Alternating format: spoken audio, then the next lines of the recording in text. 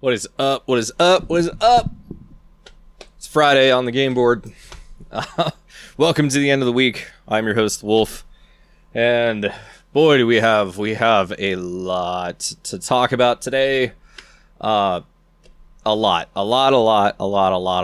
So let's just get on with it. A story that I missed yesterday was that Activision was sued for depicting for its depiction of a female character in Call of Duty.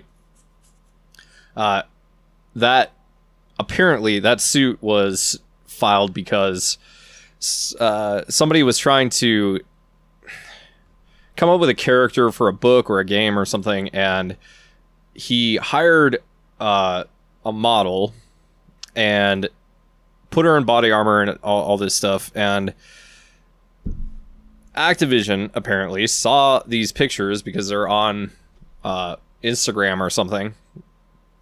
They saw these pictures, hired the same model, hired the same makeup artist, and had the makeup artist recreate like the pictures completely so that this model's face could be scanned into Call of Duty Warzone.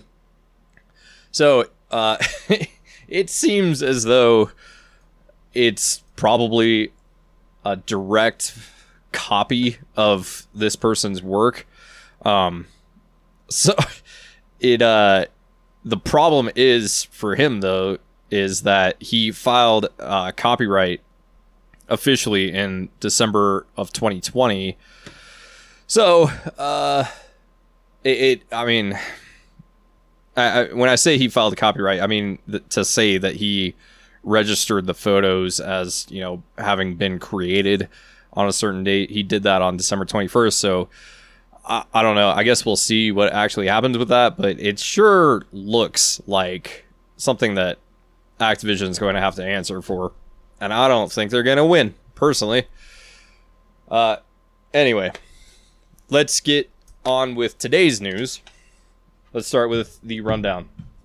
Okay, so the director for Ori and the Will of the Wisps went out and apologized almost immediately after the show, or while I was uploading it. Sony patent could hint at an upgraded DualSense controllers. The Prince of Persia: Sands of Time is not happening anymore, or it's been delayed indefinitely, if you'd prefer that. And SpaceX filings reveal that Starlink internet service has over 10,000 users so far. All of that and much more. I say that every day, but I'm telling you, we have, let's see, 2, 4, 6, 8, 10, 12. We've got well over 20 stories to get to today. So, on with the show. Mass Effect Legendary Edition changes camera shots that focus on Miranda's butt. If you played Mass Effect 2, you may or may not remember Miranda Lawson. She was the Cerberus double agent, and she was kind of she was clearly there to be the, like, sexy spy character. That being said, there were a lot of shots of her butt that apparently are being removed in the Legendary Edition. If I go back in my memory, I think I know what they're talking about. I don't know that it necessarily needed to be removed. I'm not really against the decision. It would be nice to see her face, but I don't see it as being a particularly big issue. It's just something that has happened. So be aware that you're going to see a lot less of Miranda Lawson's butt in Mass Effect 2's Legendary Edition. Xbox wants to team up with Elon Musk to make the Warthog a reality, the Warthog from Halo a reality. This comes to us from Game Informer by Leanna Rupert. Apparently there was a little bit of back and forth over on Twitter between Musk and one of Xbox's hype people, Xbox general manager of marketing, Aaron Greenberg. Right?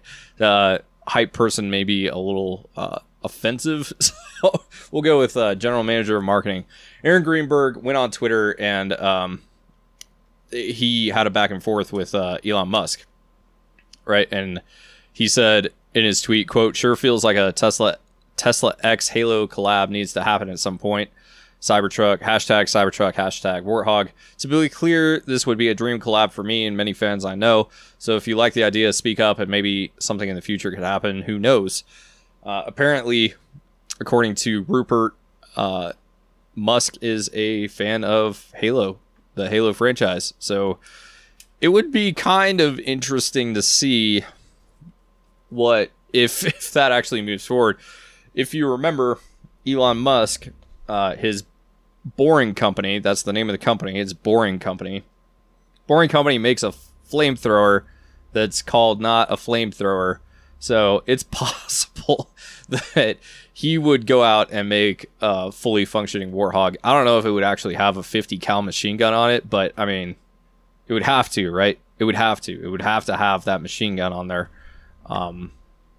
It just has to. I don't even know what else to say. If it's not there, is it really a Warthog? Silent Hill tease pulled after composer sets tongues wagging. This comes from Eurogamer. So last night, Silent Hill composer Akira Yamaoka, I'm going to go with Yamaoka, set fan hopes ablaze with a teasing video interview given to YouTube channel OwlHub. I think it's OwlHub. Looks like an L, not an I. OwlHub. So it says, quote, discussing the fact he was working on a new project due to be announced this summer. Yamaoka said, "I think it's the one you're hoping to hear about," end quote. Now the interview has suddenly been made unavailable to watch, and OwlHub has issued a statement regarding its disappearance. So, the scuttlebutt, obviously, and the interview being pulled just kind of makes it more concrete that there is going to be a new Silent Hill coming out at some point. It's just obvious, right? Like, it's one thing for the composer to say, "I think it's going to be the one that you're hoping for."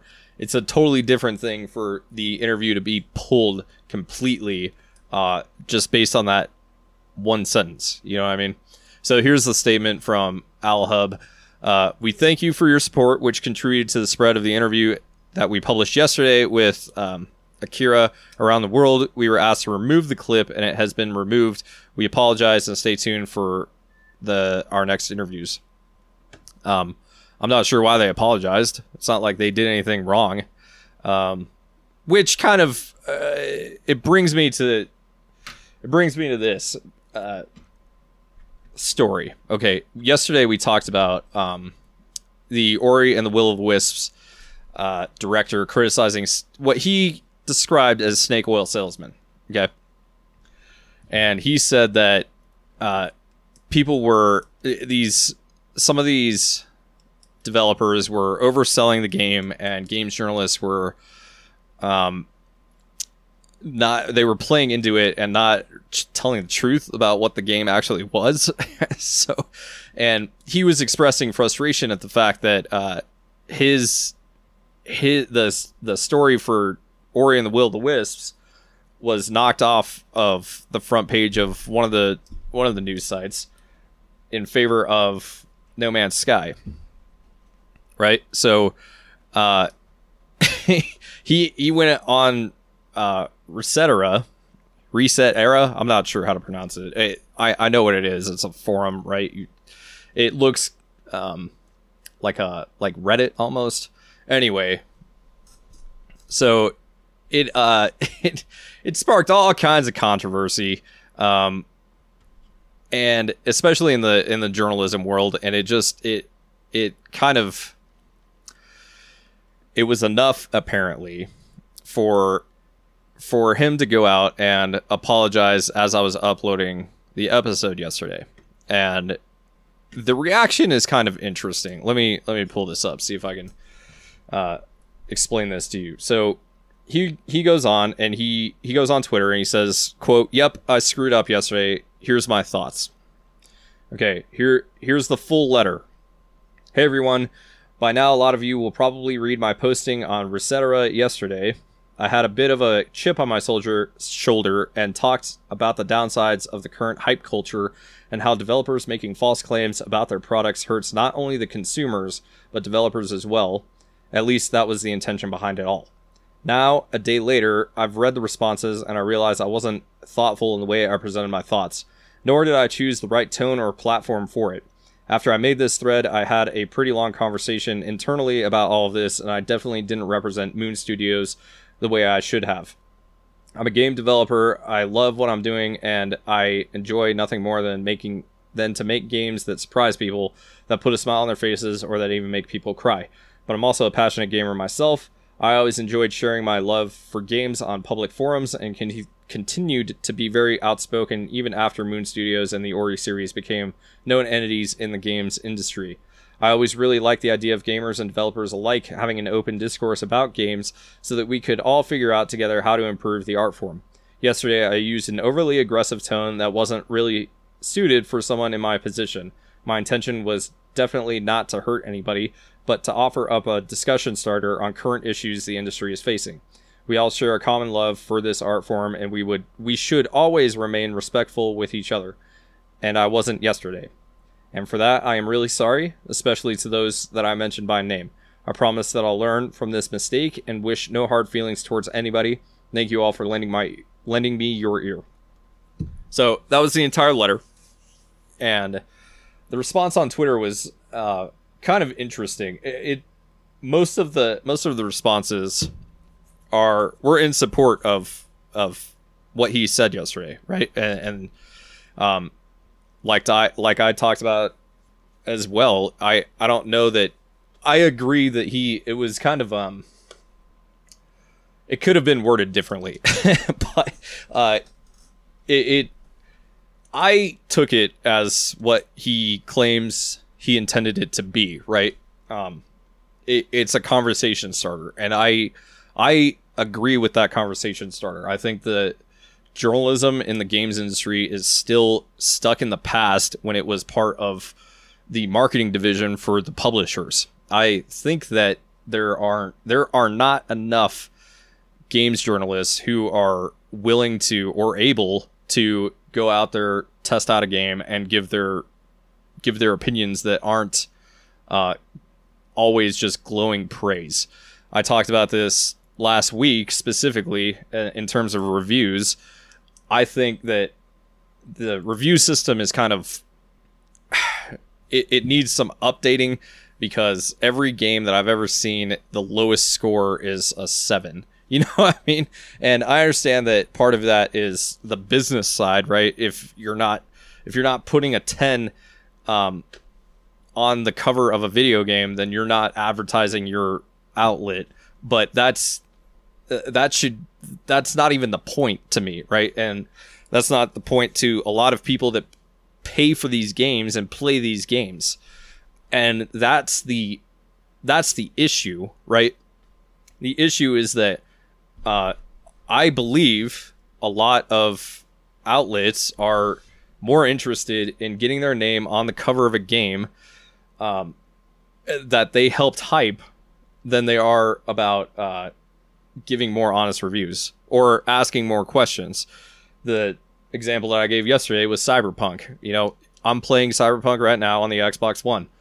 I'm hoping to get a review out before the 1.2 patch comes out, just to give CDPR a fair shake after their complete screw up on the launch of that. But at the same time, when I wasn't able to get an advanced copy of Cyberpunk because I'm not at that level, right? Or I'm not recognized yet. But for those who did get an advanced copy, it seems kind of... I'll go back and read the articles, but it seemed like they got the PC version, and there wasn't a lot of question as to why didn't we get the keys for the other platforms. Why didn't we get the keys for the PS4 and the Xbox One? Why did we only get it for the PC? You know, hindsight's always 20/20. Maybe that was the first instance a lot of these reviewers ran across a situation like that. It was definitely one-off for Cyberpunk because Sony delisted it, so like you can be forgiven for that. It's just, yeah, I mean, and you can only do so much, right? There's an issue that needs to be addressed, and I agree that somebody with the ability to do that should bring it up, and I appreciated it. This guy bringing it up. Other people didn't. Other people took it as a personal attack, and they felt insulted, and they felt insulted on behalf of other people. It just kind of, I don't know. I circling back to the Silent Hill story. I don't know why, as journalists, right? When you're conducting an interview, like, it's not your, as long as you're not doing it in bad faith, obviously. Apologies should be done for things that are true mistakes. I think this was 20% a mistake. I don't know. We can probably dissect this continually for a week, but I'm saying all of this ultimately to come to a place where a thought struck me. I was driving around, I was thinking about this, and a thought struck me. I really, truly believe that the truth is something that needs to happen, and it's sorely missing in the games industry, at least from a reader perspective or a consumer perspective. It just seems like there's a lot of untruth, a lot. So something that occurred to me was that, you know, what if there were a site that was like Resetera, where developers could say their piece, right? And do it anonymously. And what if that was moderated? And what if that was the way for them to get things off of their chest and speak to the public without needing to worry about losing their job or losing the backing of the public, you know? It is an interesting idea to me, and I think I'm going to explore that. So keep an eye out for that. I might have something there. Maybe I don't. Maybe it'll turn out into nothing. But this whole incident is kind of, it should be a turning point, at least for journalists, and it's going to be a turning point for me. I don't know about anybody else. Maybe other people feel like he was properly shamed and is now put in his place and won't speak up, and we can all move on from that. But as for me, I want to continue that conversation that was started. Anyway, on with the next story. We've got, what do we have? Google engineers leave the company over controversial exit of top AI ethicist. So the reason I picked this isn't necessarily about video games, but the reason I picked this as a story to share with you is because I've been talking about it since I confirmed it, but I'm speaking with Hilmar Peterson on Tuesday, and part of my research led me into the metaverse, and you know, about the possibility of AI, and like what are the ethics of the metaverse, and what are the ethics of the economy, and working inside of the metaverse. How do you get paid? How do you enforce contracts, et cetera, et cetera, et cetera. You know, and a lot of that has to do with like, I mean, some of the answers could be an artificial intelligence. So how do you ethically handle an artificial intelligence? Because you're creating it. How does one ethically create an artificial intelligence?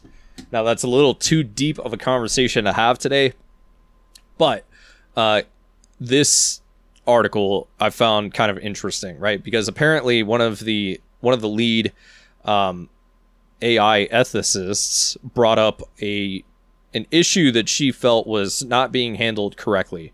Let me see if I can find it. So this comes from Engadget, and it says in part, in a report trying to get to the bottom of what happened, MIT's technology review said Gebru, who is the ethicist, Gebru's departure was a result of a conflict over a paper she co-authored. The paper discussed issues with training language AI, including its environmental impact and its potential to cause a disadvantage to marginalized groups. Google AI head Jeff Dean reportedly told colleagues in an internal email that the paper, quote, didn't meet the company's bar for publication. Gebru apparently pushed back on orders to pull the research and told the tech giant she would resign if her conditions weren't met. She wrote on Twitter that Google didn't agree to her conditions and accepted her resignation, ending her employment much earlier than the date she specified and even before she got back from a vacation that she was on. So this was all happening in early December of last year. And I'm not sure what the research paper was about. I haven't had a chance to read it. But again, it was, the concern is that, and I've touched on it a little bit, not here, just kind of in the course of my general life. I've seen things like this, right? If the programmers for an AI aren't from diverse backgrounds and diverse, genders and lifestyles, and if it's only one group of people that's building this thing, is there going to be an inherent bias? That's basically the crux of it. Like, if it's all men working on this thing, is the AI going to be sexist? If it's all women, is it going to be from a female perspective, right? And what actually is a female perspective? On and on and on and on. These are all the questions that are being asked when we talk about AI and these more advanced technologies. So her concern apparently was that it was going to potentially continue to marginalize specific groups. Unfortunately, the article from Engadget didn't say exactly which groups, and I'm trying to find it right now, but I don't know if I'm going to be able to. If I can't, then we'll have to circle back. Apparently, so I'm reading this from Technology Review. I believe this is the MIT site that was mentioned in the Engadget article. Okay, so it says, quote, MIT Technology Review obtained a copy of the research paper from one of the co-authors, Emily Bender, a professor of computational linguistics at the University of Washington. Though Bender asked us not to publish the paper itself because the authors didn't want such an early draft circulating online, it gives some insight into the questions Gebru and her colleagues were raising about AI that might be causing Google concern. Quote, on the dangers of stochastic parrots, can language models be too big? That's the title of the paper. Stochastic, Stochastic. I don't know the meaning of that word, so feel free to look it up. It lays out the risks of large language models, AIs trained on staggering amounts of text data. These have grown increasingly popular and increasingly large in the last 3 years. They are now extraordinarily good under the right conditions at producing what looks like convincing, meaningful new text, and sometimes at estimating meaning from language. But, says the introduction to the paper, quote, we ask whether enough thought has been put into the potential risks associated with developing them and strategies to mitigate these risks, end quote. So the paper, this article continues, which builds on the work of other researchers, presents the history of natural language processing, an overview of 4 main risks of large language models, and suggests suggestions for further research. Since the conflict with Google seems to be over the risks, we've focused on summarizing those here. A lot of it has, and it's a pretty long article, so it looks like there's a carbon footprint argument, inscrutable models. An AI model taught to view racist language as normal is obviously bad. The researchers, though, point out a couple of more subtle problems. One is that the shifts in language play an important role in social change. The Me Too and Black Lives Matter movements, for example, have tried to establish a new anti-sexist and anti-racist vocabulary. An AI model trained on vast swaths of the internet won't be attuned to the nuances of this vocabulary and won't produce or interpret language in line with these new cultural norms. It will also fail to capture the language and the norms of countries and peoples that have less access to the internet and thus a smaller linguistic footprint online. The result is that AI-generated language will be homogenized, reflecting the practices of the richest countries and communities. Moreover, because the training data sets are so large, it's hard to audit them to check for those embedded biases. Quote, a methodology that relies on data sets too large to document is therefore inherently risky. The researchers conclude, while documentation allows for potential accountability, undocumented training data perpetuates harm without recourse.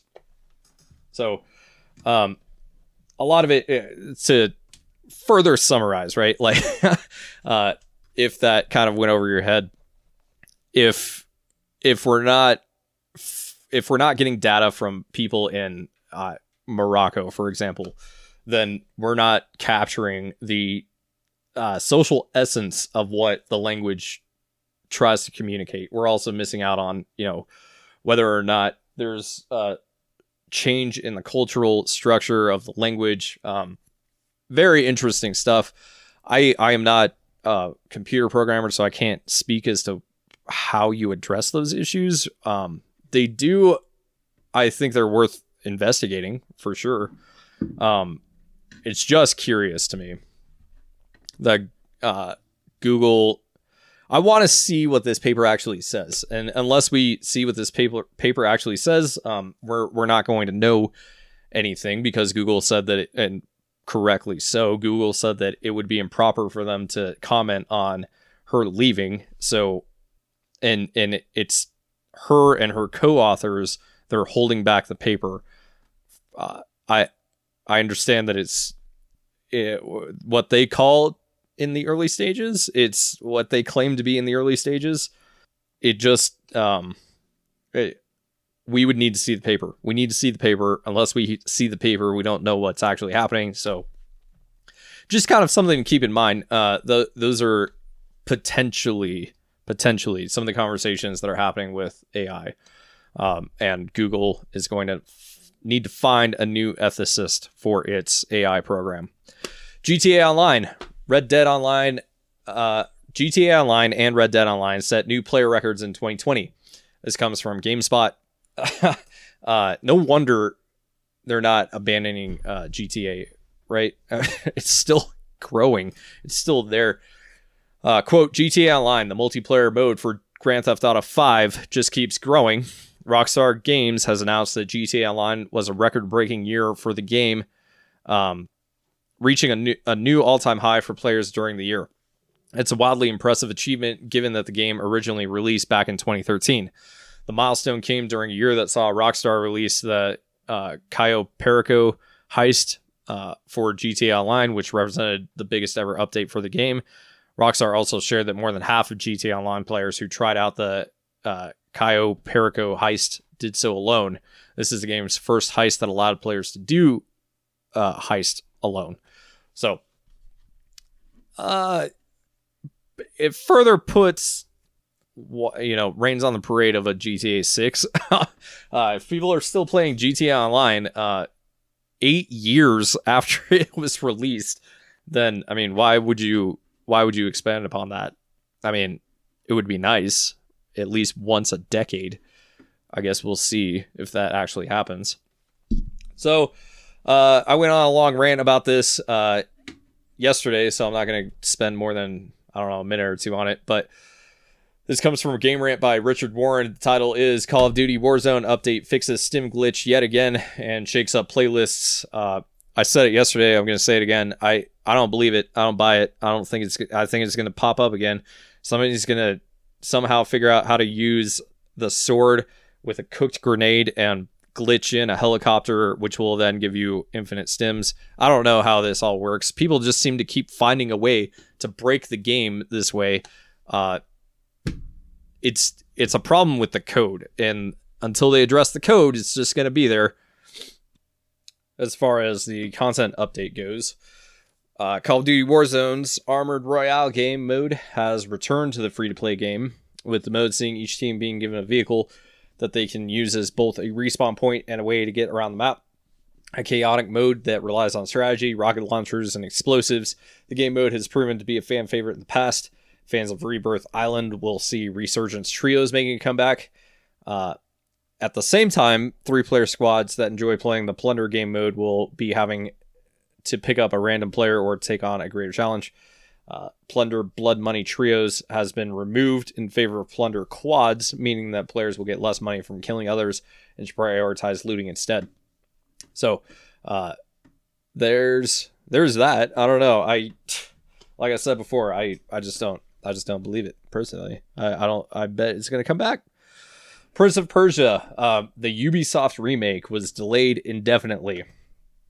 Now I take some issue with the wording of that, but maybe it's just me. When I see delayed indefinitely, all I hear is that it was canceled and it's not going to happen. So this comes from VGC. It says, quote, originally scheduled for release in January 2021, before being delayed to mid-March due to the COVID-19 situation, the game will now hit PS4, Xbox One, and PC at, quote, a later date. Since announcing Prince of Persia: The Sands of Time remake in September, we have seen an outpouring of feedback from you on this beloved franchise. The game's development team said in a statement, "It is your passion and support that is driving our development teams to make the best game possible. With that said, we have made the decision to shift the release up for Prince of Persia: The Sands of Time remake to a later date. This extra development time will enable our teams to deliver a remake that feels fresh while remaining faithful to the original. We understand the update might come as a surprise, and we will continue to keep you posted on progress of Prince of Persia: The Sands of Time remake. In the meantime, we want to thank you for all of your ongoing support." So this article also says that it had been in development for 2.5 years when it was revealed in September. Following criticism of its graphics, the game's director said Ubisoft had chosen to give the remake a unique visual treatment to make it stand out from other titles, which was, again, it's maybe you shouldn't.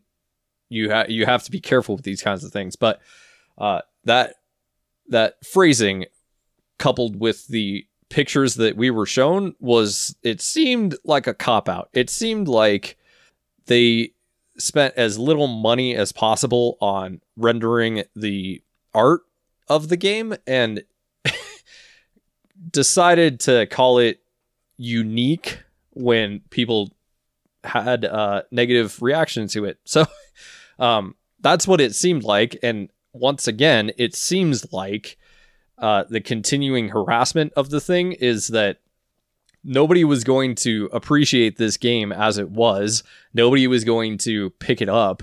And furthermore, as they kind of insinuated in their statement, if they had released it the way that we saw it in September, it would have been an insult to the original game. So it is probably good for them to have delayed it indefinitely. My gut tells me that they're going back and redoing the entire thing. At least I hope that that's what they're doing. Otherwise, I hope that they just, like I said, cancel it and just move on to something else. Quit while you're ahead. You know what I mean? One of those situations. Don't try to force the thing. So we won't see Prince of Persia anytime soon. At least not in the iteration that we were maybe expecting. Fortnite developer Epic responds to speculation about an IPO. If you've been listening to me for a little while, you may or may not know some of the market terms, such as IPO. IPO stands for Initial Public Offering.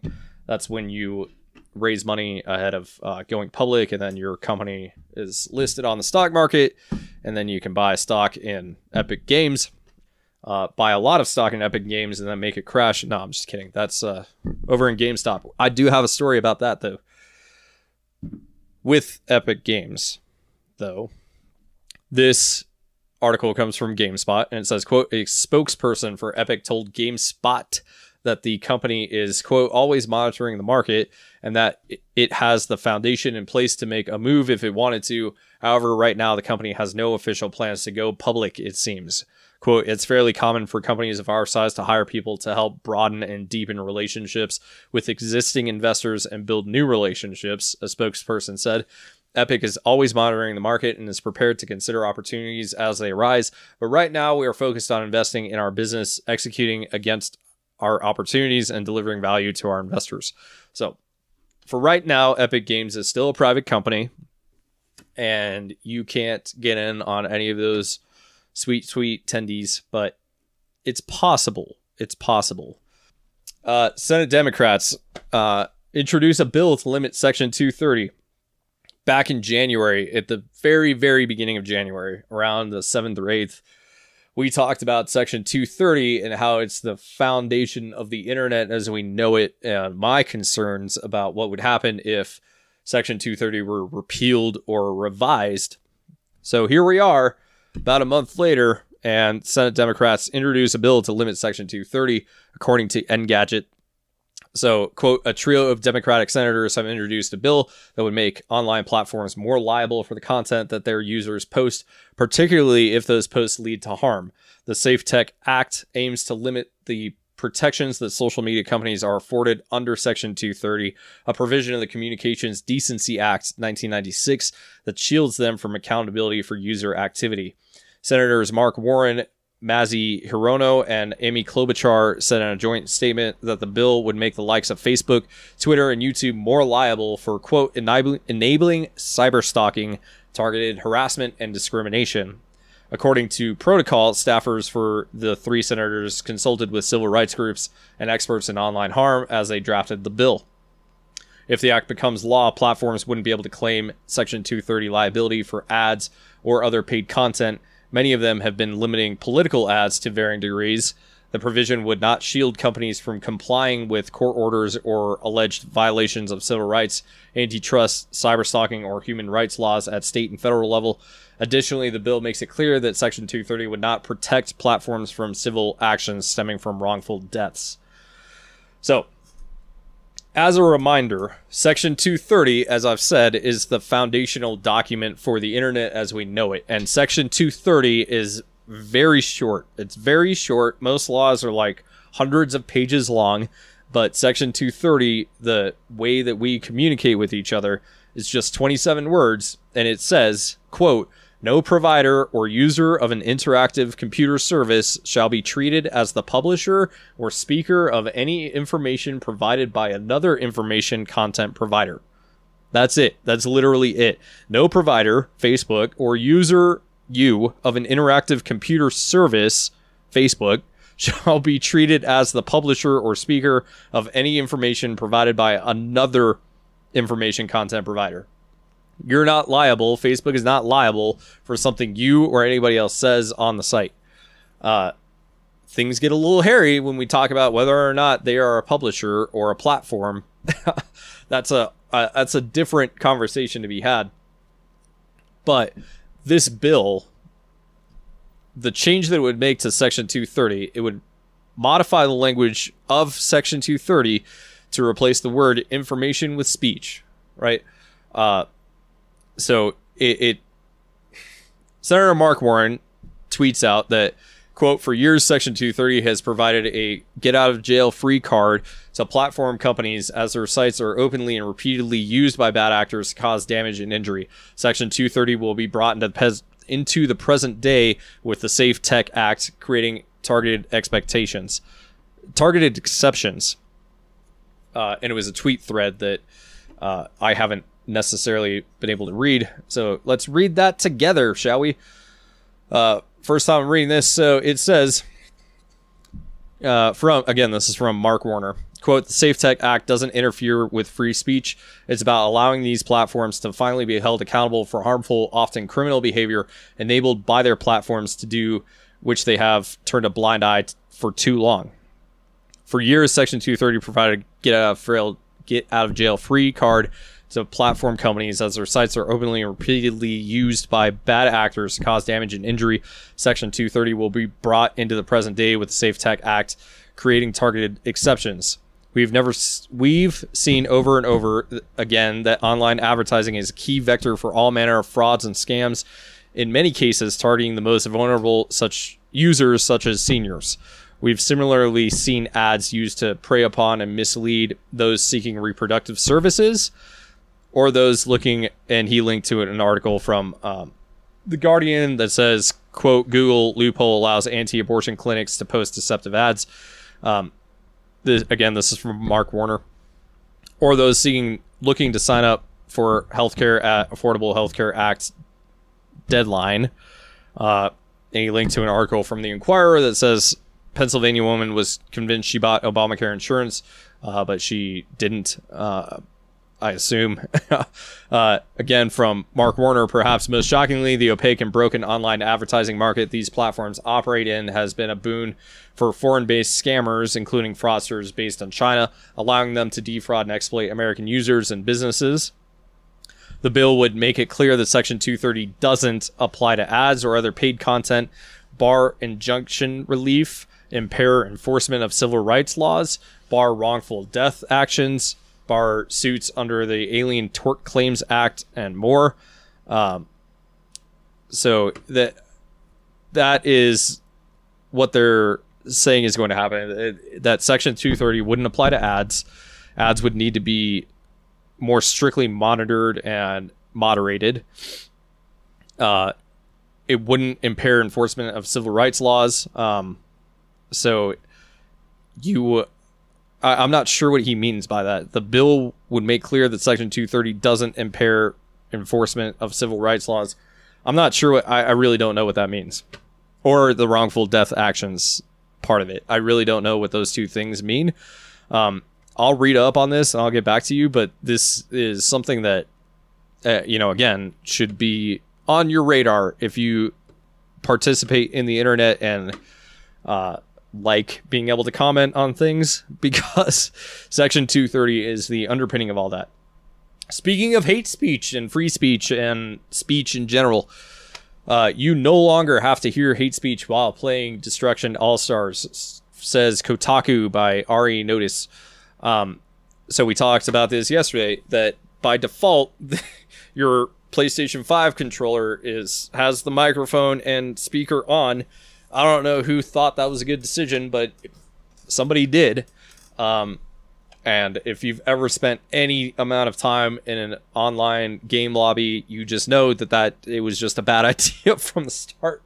Not only because you have to listen to somebody listening to Miley Cyrus in the background half of the time, but the other half of the time is you have at least one person going back and forth with another person, trash talking each other in the most rote base way that is just obviously there are a lot of racial slurs and like very childish, immature things. So the PlayStation 5 DualSense controller was on by default. 72 hours after being released, the game has been plagued by reported instances of verbal harassment exacerbated by a voice chat that's turned on by default. Today, developer Lucid Games released a fix that switches the default chat to off. The obvious choice to begin with. So there you have it. You don't have to... although your controller is still on by default, it is always... That microphone is always on by default, and that's a Sony thing. That's not a Lucid Games thing. So... Again, if you are lucky enough to have a PS5, just be aware of that. Your microphone is always on. It's always on. So you'll have to go into your settings and change that if you don't want that to be the case. Activision Blizzard is going to apply the Call of Duty model to its other franchises. So again, Activision had its earnings call yesterday. And during that earnings call, it was revealed that Call of Duty has had its best year ever, and it's been so good, apparently, that Activision Blizzard thinks that the same model should be applied to the rest of its franchises. Franchises such as Overwatch, or Crash Bandicoot, or World of Warcraft, or what is it, StarCraft. So that's kind of what you get to look forward to. This article comes from GameSpot, and it says, quote, as part of Activision Blizzard's latest earnings report, CEO Bobby Kotick said the company's approach to the Call of Duty series will be the model for its other series in the future. Quote, our approach to the franchise has become the roadmap we are now applying in many of our other games. Within Call of Duty, we have meaningfully expanded social connections and improved engagement through free-to-play experiences on mobile phones, computers, and game consoles. These initiatives expanded franchise reach, with over 250 million people playing Call of Duty last year, more than tripling the 70 million people who played Call of Duty in 2018. So, they're doing very, very, very, very well with Call of Duty. And as I said yesterday, everything is going to tie into Warzone. It's not going to make a lick of sense, but everything is going to tie into Warzone one way or another. I don't know if that is exactly the kind of model that they're talking about with their other franchises, although that would make sense. They would, they would have to expand the universe a lot for something like Crash Bandicoot to become a Call of Duty-esque platform. So not only do you have to expand the universe, which means making more games, but you also have to expand it to, like, mobile. A lot of people playing Call of Duty play Call of Duty Mobile, which is not something that I thought I would ever see, but people are really hooked on Call of Duty Mobile. So you not only do you have to expand the franchise in terms of content and story and lore, but you also have to expand it to mobile games. You have to expand it to PC for cross-platform play. So you see how this is making sense to them. It's going to look kind of odd. And we, again, going back to the issue of the metaverse, it seems like Activision Blizzard is building these huge, potentially huge metaverses, plural, inside of Activision, which, if we combine what I learned about in the metaverse, well, maybe I'm getting off track here, but just know that there may be a reality in which Activision Blizzard has multiple huge games like Warzone that are supported by auxiliary games that come out every year, every 2 years, or whatever frequency, but the majority of it is spent inside of a free-to-play game. So that's what I infer from it. If you heard something else, let me know. Hit me up on Twitter at thewolf_1120, or on Facebook at facebook.com/thewolf1120. Either one of those places you can find me. Hit me up. Let me know what's going on. All right. We are only halfway through this, so I'm going to try to speed up a little bit, but not get too crazy with this. A Sony patent could hint at upgraded DualSense controller plans. A Sony patent may have hinted, this comes from IGN by Jordan Oloman, a Sony patent may have hinted at a potential future revision to the DualSense controller.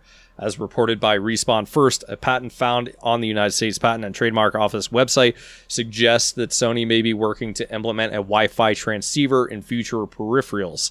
The technology will allow controllers to make inputs via a Wi-Fi transceiver, as well as the regular Bluetooth transceiver, which is present in both the DualShock 4 and DualSense.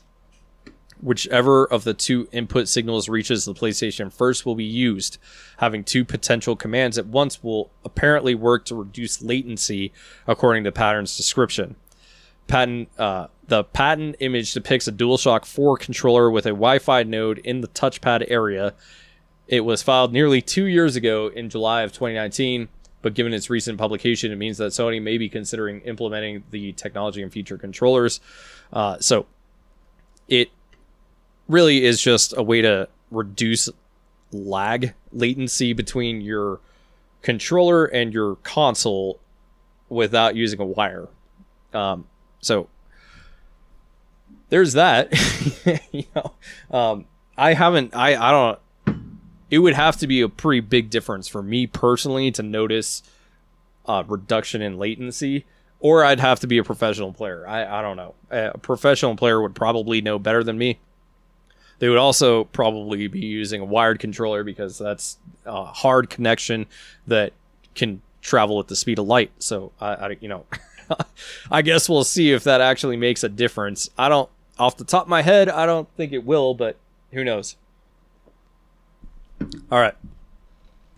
A glitch in the Matrix and the obsession of simulation theory. It comes from Engadget, right? And it's a kind of a preview for a movie that you can watch on YouTube. I haven't seen it. I recommend you see it. Watch it with me. Comment on it. Let me know what you think. Hit me up on Twitter. Apparently, it's based around this idea that we're all living inside of a simulation, kind of like the Matrix, right? And we just can't see it. So this documentary kind of explores the people that believe this and why they believe that, and their reasoning behind it. Apparently, Elon Musk is one of these people who may or may not believe in the simulation theory. So keep that in mind. That'd be kind of interesting to see. Pop its head up in other areas. Apex Legends has made $1 billion in less than 2 years, and the Switch mobile editions are coming. So this comes from GameSpot. It says, quote, let's all remember, less than 2 years ago, no one knew this product existed. Today, it's over 1 billion, Jorgensen said, who's the CFO of EA. He said, quote, we think there is a huge upside to this product over time, and I just encourage people to keep focused on that because we don't have a mobile product today. We don't have a Switch product today. There are still other platforms around the world that we might go on. This is an opportunity that will last for a very long time, and we are trying to build it for the long range, not just a 1 year blip. So we are very excited about that. Apex Legends is coming to Nintendo Switch in March, and part of the reason why EA is releasing the game on Nintendo's console is because of Apex's popularity in Japan, where the Switch is doing big numbers. The Switch is doing big numbers everywhere. We've talked about it before. It's been the best-selling console for 24 months straight. I don't know about last month, but it's selling a lot, way outselling the PS5 and the Series X. So makes sense to put it on the Switch. It just Nintendo is going a weird direction. I didn't think I'd ever see Mortal Kombat and Apex Legends on the Switch. Just seems like there's a weird clash there in my brain. I don't know if it's just me or if other people feel that way too. So, a man was arrested for selling hacked Pokemon Sword and Shield Sobble. This is from Destructoid by Chris Moisey. Quote, a Japanese man has been arrested by authorities for allegedly generating and selling hacked critters from Nintendo's Switch release, Pokemon Sword and Shield. The 23-year-old was apprehended in Nagayo City, Aichi Prefecture, after being caught allegedly selling a hacked Sobble. I don't know what a Sobble is. Maybe it's a Pokemon? I don't know exactly what is... what a Sobble is, or how you hack one, to be perfectly honest with you. The suspect is accused of having used a jailbroken Nintendo Switch console to run a service online in which they would create hacked Pokemon to order, with each critter retailing for around 500 yen, with a commission fee up to 800 yen, should an individual order 6 Pokemon or more. It is alleged that the man has made somewhere in the region of 1.15 million yen, roughly 10,000, since Pokemon Sword and Shield released in November 2019. So it's nothing new, right? Like creating characters and, cheating basically and selling those cheats to other people for real money. I didn't know Pokemon was that. I mean, I know Pokemon's big, don't get me wrong. Like, if you could drive around and open legendary eggs in Pokemon Go and then sell those to other people, like, I guess that makes sense. It's a strange little story to me. Activision veteran David Tyler joins Tencent. Reason I bring this up is because, as I've said before, one of my main focuses on the games industry overall is the business side of things, because I find that there is I feel like we don't talk about that enough. So I'm here to talk about that. And I find it interesting personally. So the reason I want to talk about this is because Tencent is a massive Chinese company that is kind of like, it's the Chinese version of Microsoft. If Microsoft and Apple joined together, that would be Tencent. That's a little bit of an exaggeration, but the point is that Tencent is huge, very big. It's valued, it's one of 5 companies or 6 companies that are valued at $1 trillion or more. So when they get talent from a company like Activision, which has had its best year in 30 years, right? Presumably with this guy at the head, then, you know, they're trying to make some big moves. So this comes from gamesindustry.biz. It says, quote, former Call of Duty marketing leader takes global marketing role at the world's biggest games conglomerate. So David Tyler was working on Call of Duty marketing. He is probably the reason behind partially, I mean, the lockdowns and the shutdowns had a lot to do with the success of Call of Duty, but you would need to assume that this guy's ideas had some effect on the success of Call of Duty.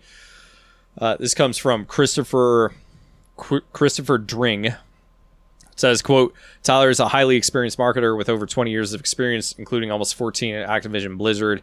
He's held numerous roles at Activision, including handling the European marketing for the firm's licensed games such as James Bond and Spider-Man, but he is best known for marketing work on the Call of Duty series. He was part of the team that launched Call of Duty Modern Warfare in the UK, and in 2012 he became International VP of Marketing for the hit franchise, a position he held for 7 years.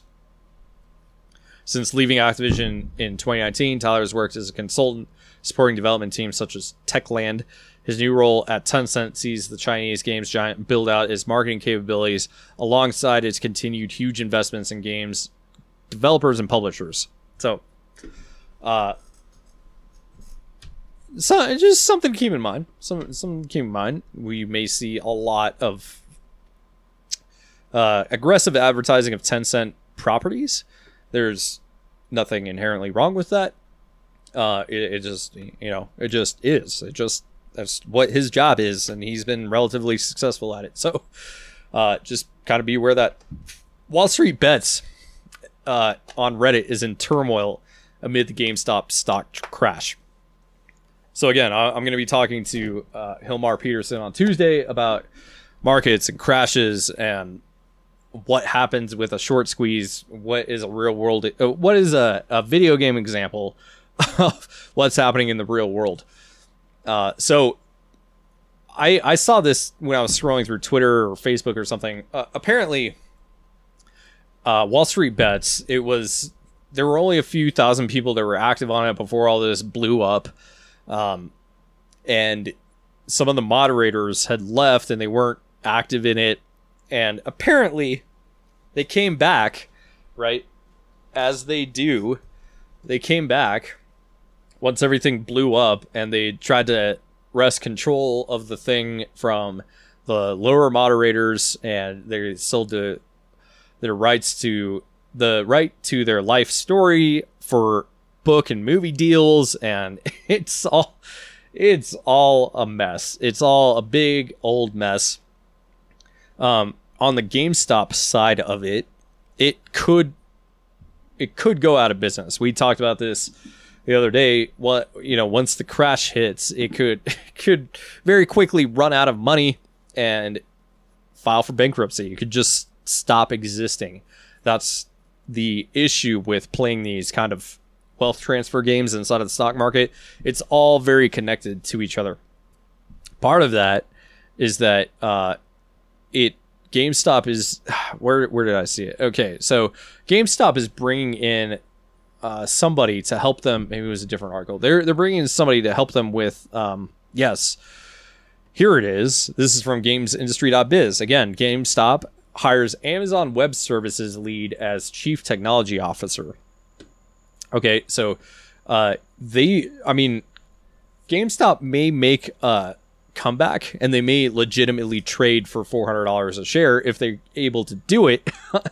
But what's happening with the stock market manipulation has to be pretty scary for GameStop as a company and any legitimate investors. So here's what's going on. Okay. The article says, quote, GameStop announced the appointment of Matt Francis as its new CTO starting February 15th, 2021. Francis will join from Amazon Web Services, where he's been engineering leader for the past year. Prior to that, he held senior engineering and tech positions at the likes of real estate startup Fly Homes and e-commerce company Zulily. GameStop also hired Kelly Durkin as Senior Vice President of Customer Care and Josh Kruger as Vice President of Fulfillment. Both will be starting in their new role in March 2021. So we'll see if GameStop is able to make it through the rest of the year. I have a bad feeling that they're not going to exist in a year by this time next year. I have a bad feeling about that, but I also, after reading that, I have an equally good feeling that GameStop is going to come back and be bigger than ever. So I guess we'll see what ultimately happens with this new team restructuring, but things on the Reddit aren't going very well. A 4-year-old was investigated by police for talking about Fortnite. So this comes from The Gamer by Josh Coulson. The long and short of it is that in the UK, they're very, very different about the way they approach. Well, they used to be very different. Now we're drifting toward the same. So any discussion of weapons or anything is cause for alarm. But more than that, apparently there's a law in the UK or something that is designed to prevent kids from being radicalized. So this 4-year-old was overheard talking about how his dad, quote, had guns and bombs in his shed, right? But he's a 4-year-old, you know? So for whatever reason, he was talking about Fortnite. Somehow he mixed Fortnite and like real world, and you know, I don't know what shed he was talking about, and I don't know exactly how this happened, but it sparked an investigation by either a teacher or some other parent or something, which led to the police showing up to this kid's house and talking to the family. And apparently the boy's mom told The Guardian, quote, that the officer who visited their house looked uneasy and questioned whether there would have been a follow-up visit had her son not been a Muslim. So there's a lot going on here. You'll have to dissect the implications from this yourself. I'm not here to tell you how to think or what to think. It just I'm here to present the story. Sometimes I lose sight of that, but with this one, I need to make sure that I keep that in mind. So the law is called the Prevent Strategy, and it was introduced in the UK in 2003 as a means to prevent children from becoming radicalized from a young age. Schools and after-school clubs are required to report anything telling or worrying they might see or hear to the authorities. So that's what triggered this visit from the police. Like we talked about, Ori, director, apologizes for previous criticism. SpaceX filing reveals that Starlink internet service has over 10,000 users. I wish that I was one of those users. I really, honestly, truly do, because it sounds amazing. 100 gigabyte download speeds anywhere on the planet. It sounds amazing. It's not up and running yet. It's still in the alpha testing. I stand corrected. It's in public beta testing. Okay. So this comes from Engadget, and it says satellite beamed internet service kicked off late last year for people in the US, Canada, and the UK. And an FCC application tells us a bit about how things are going so far. CNBC points out the filing, which seeks designation for Starlink as an eligible telecommunications carrier, and notes that SpaceX reports over 10,000 people are already using the service. Starlink is seeking designation so it can access the millions of dollars it's been granted from the Rural Digital Opportunity Fund to provide service across a number of states. The letter also notes that SpaceX already has more than 1,000 satellites in orbit. It just launched a few more last night, and that its network is showing it can provide more than 100 megabit download speeds, 20 megabit upload speeds per second connection, as well as less than 30 millisecond of latency for 95% of round trip measurements. So again, it sounds really amazing. I really, really, really, really personally want in on Starlink. I really, truly, honestly do. Okay. Speaking of the link between Starlink and Microsoft, Microsoft's head of cloud gaming weighs in on exclusivity. This comes from Game Rant. Quote, "We don't think that's the answer." That's more or less the long and short of it. So somebody asked if there were going to be exclusive titles on the Xbox Cloud service, right? So he goes out and he explains. So he being James Gertzman, he says, quote, "I came to Microsoft because of PlayFab, and they acquired PlayFab because Phil Spencer had this vision of building the world's best gaming platform. That's no longer just about silicon on the Xbox. It's increasingly about the cloud. We've had a really good run, and we've grown almost 10 times since we came to Microsoft. The fun job I have now is selling tools and services to developers of all sizes and really help them build their businesses too. One of the things I love about our team is we have a service called PlayFab Party. It's our voice chat solution, and it's supported on a bunch of platforms, including Switch, PlayStation, even Stadia. We had to get special clearance from our lawyers, but we want to supply services that work across all these platforms. Every developer has the same goal, which is to target gamers. Our Xbox team will compete with PlayStation to try and get more gamers to buy our device, but at the same time, when it comes to helping game developers, the goal is to help them reach gamers wherever they are." So there you have that. It's just not good to have exclusivity, right? That's something that is talked about in business school everywhere, right? Inclusivity increases business everywhere. So that would apply to games as well. Inclusivity in this case being different platforms. He goes on to say, quote, "The average game developer doesn't want exclusivity. The average game developer wants to be on every device that players are on. They want a mobile version, a console version. Console makers sometimes want exclusivity because they want their console to be special or better or whatever, but no, we don't think it's the answer. We've been pretty open about trying to support cross-platform experiences." So, a lot of people were worried about Microsoft buying ZeniMax Bethesda, and whether or not you'd be able to play Fallout on the PS5, but it everything that I've seen indicates that Microsoft and Xbox don't necessarily believe in exclusivity. That's not to say that you're going to get the same experience on the PS5. You may have a better time on the Series X, but everything that or you may get it first. Everything that I've seen indicates to me that there aren't going to be... Xbox is not about exclusives, whereas PS5 is all about exclusives, and Nintendo, right? Xbox is not. It's not about that game, not about that life. So I wouldn't worry about it too much, is what I'm trying to say. Call of Duty maintained 100 million monthly players in 2020.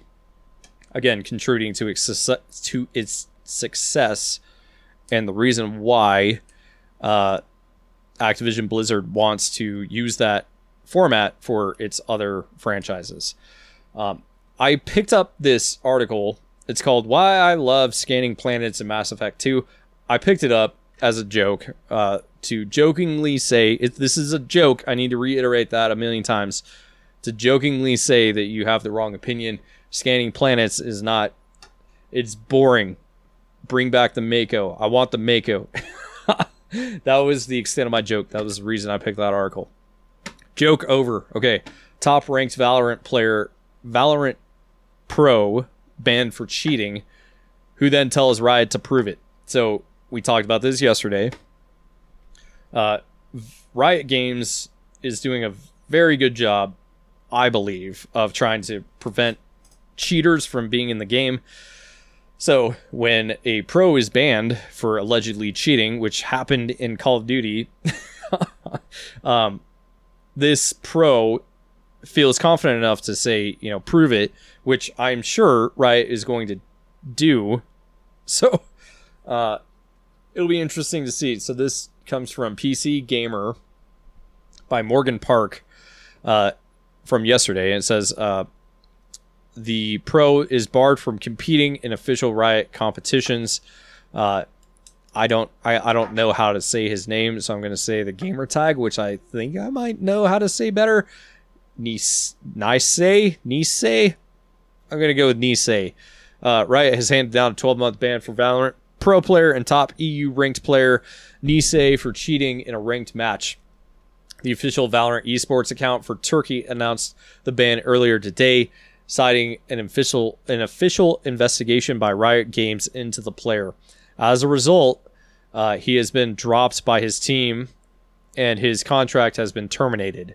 In a TwitLonger response, I don't know what TwitLonger is, he called on Riot Games to provide evidence of the third-party software that proves he cheated. Quote, I personally think I'm being wronged, but I cannot do anything against a company like Riot. I request Riot to show me proof of the third-party software they detected, and that is cheating. So, it kind of goes to sports betting, right? Should you bet on esports? 50% of people say they will. I say until there are hard connections and you have, you can monitor everything that goes into the esport, it shouldn't, you shouldn't bet on it. You also can't, proving that somebody cheated, this is kind of like the Dream situation. Did he cheat?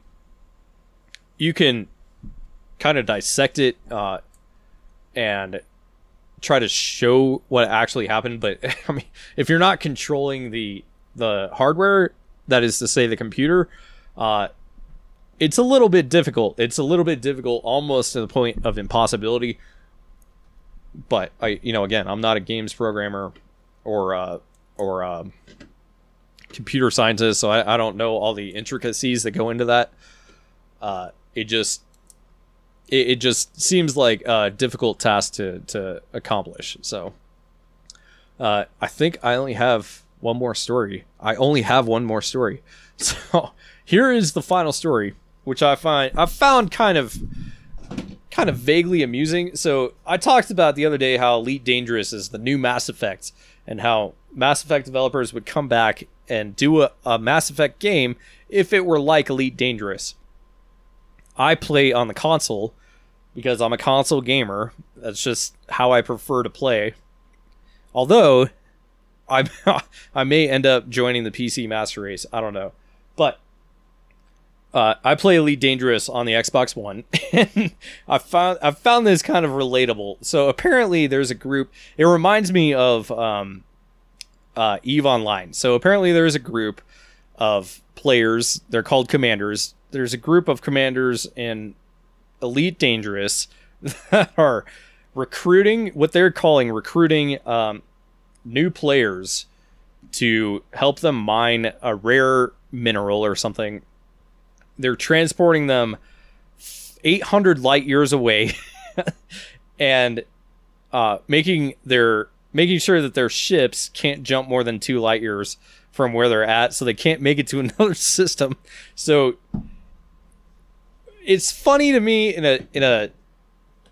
a weird way. It's funny and it's not funny because it's basically slavery, right?